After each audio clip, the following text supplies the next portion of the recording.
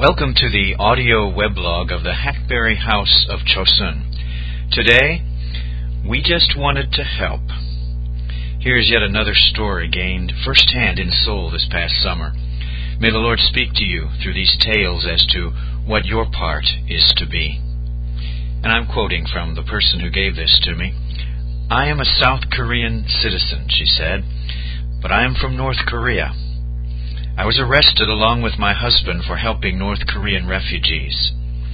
There were 8 of them, 7 adults and 1 child.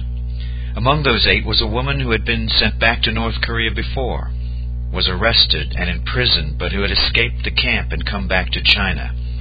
Now she will be arrested again. There was a woman in her 20s, and yes, an 8-year-old child. A group desperate for hope and freedom, willing to take a chance for a new life. This is a story often told in North Korea, and I tell you my own version of it. We started our trek westward in the winter of 2009. We passed through major Chinese cities and came to a bordering country in a couple of weeks. We traveled through this country via train to go to yet another nation. Meanwhile, my husband, who like myself has a Korean passport, was supposed to come through customs with no problem from the other side of the border.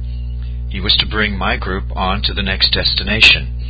I thought we would meet him within an hour. 2 hours later, he was still not there. I called by cell phone to try to contact him, but it was dead. I realized something was not in order. We found later that he had been arrested in customs after the names and passports of all the refugees were found in his bag. One nation's police called the other nation's police, and we too were exposed. I bought 10 tickets to the next destination and told all the travelers, "Something's gone wrong. Take these tickets, get on board, scatter, hide yourself. Don't sit in the assigned seats." I decided on a train rather than a taxi, where all might be caught at one time. At least with a train, some would have a chance to run. But though I had told them to spread out, they were so shocked by what was happening that they all sat in their assigned seats. I myself did not get on the train, for the sake of the North Korean safety. Later, several police found me. "Where are those people who were with you?" "I don't know." But as soon as I said that, they hurried to the train and caught 6 of them, forcing them to deboard. Because authorities already had checked our seat assignments at the ticket booth, the 2 refugees not caught were the ones that did not sit in their own seat. They were hiding in the bathroom. Those 2 escaped altogether and went to a South Korea embassy in a neighboring land. But the other 6 and I were brought by police back to the first country where we had arrived. Now I know that even though I was a foreigner in the land in which I was arrested, if I break a country's law, I'm supposed to pay the penalty. I was ready for that. But I couldn't comprehend why we were now being made subject to another country's law instead of the one where we were caught. The 2 nations were working together to bring this about. We were all lined up and escorted by the new police, carrying machine guns, and we were then taken by them into prison. Well, I couldn't sleep all night. I wasn't just nervous. I was being constantly interrogated. The interrogators acted as though they had caught some international spy group. They made a big deal of it for several nights of questioning. This is the fate of North Korean people in this land, where we receive worse treatment than animals, just like we were still in North Korea. During the process of questioning, I knelt to my questioners and begged them, "Please, do not send these people back to North Korea. It's all my fault." But they said, "What's that to us, or you? We have an agreement with North Korea. We'll have to send them back. We have nothing to do with whether they live or die, and we really don't care." At that time I was 4 months pregnant.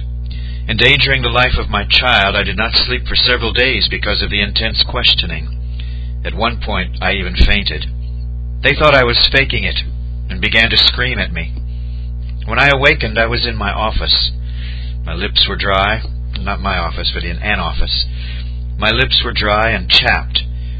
My face was pale. I heard someone say, "Better be careful." You're going to kill her. They took me into an office to give me some basic medical treatment. My spirit revived, and I tried to talk sense to the authorities. Look, I said, if North Korea were economically sound and had a measure of freedom like in here or in South Korea, would North Korean refugees come here, leave their own country, and face dangers like this? If these people go back to North Korea, they'll die. Please don't send them back, even if they have to stay in this prison for several years. And I told you there was an 8-year-old girl among us. The Chinese police gave her candy and delicious food. Carefully they asked her, where and how did you meet these people?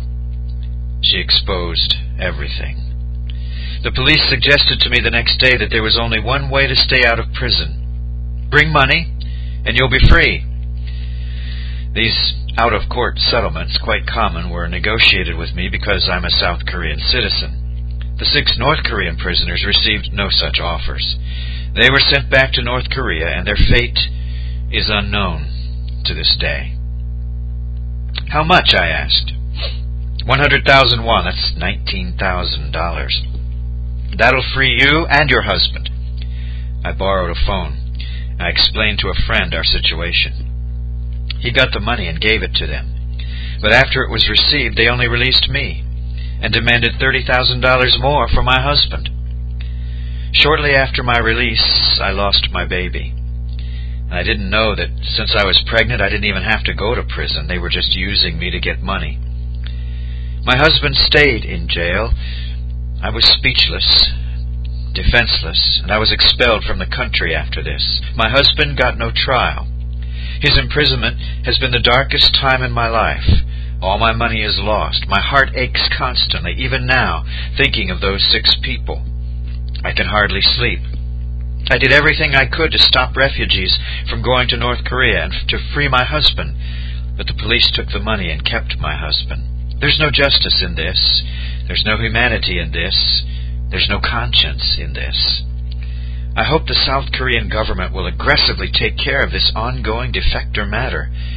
Perhaps quiet diplomacy is not going to solve this problem. Oh yes, I talked to my husband last week for 10 minutes. And that's where that story ends. We can believe that the big-hearted gesture of those who allowed the conversation with the husband has more to do with continued greed than Christian charity. The struggle with this good woman continues. It's given to us, the body of Christ, to struggle with and for her. And we're asking you to please join this struggle. And I want to thank you for listening today. And for a written copy of what you've just heard, go to my homepage here at Sermon Audio. From the main page, just type in Chosun or Hackberry at the top where it says Find. Click on the link that comes up and then click on Weblog. Also on that page, you'll be able to access all my written and audio Bible teachings and information about North Korea. And please pray with me that God will have His way in that land, but in our own lives too. Don't forget to pray for yourself and pray for me while you're at it, that God will be able to do what He wants to do with us. Amen. God bless you.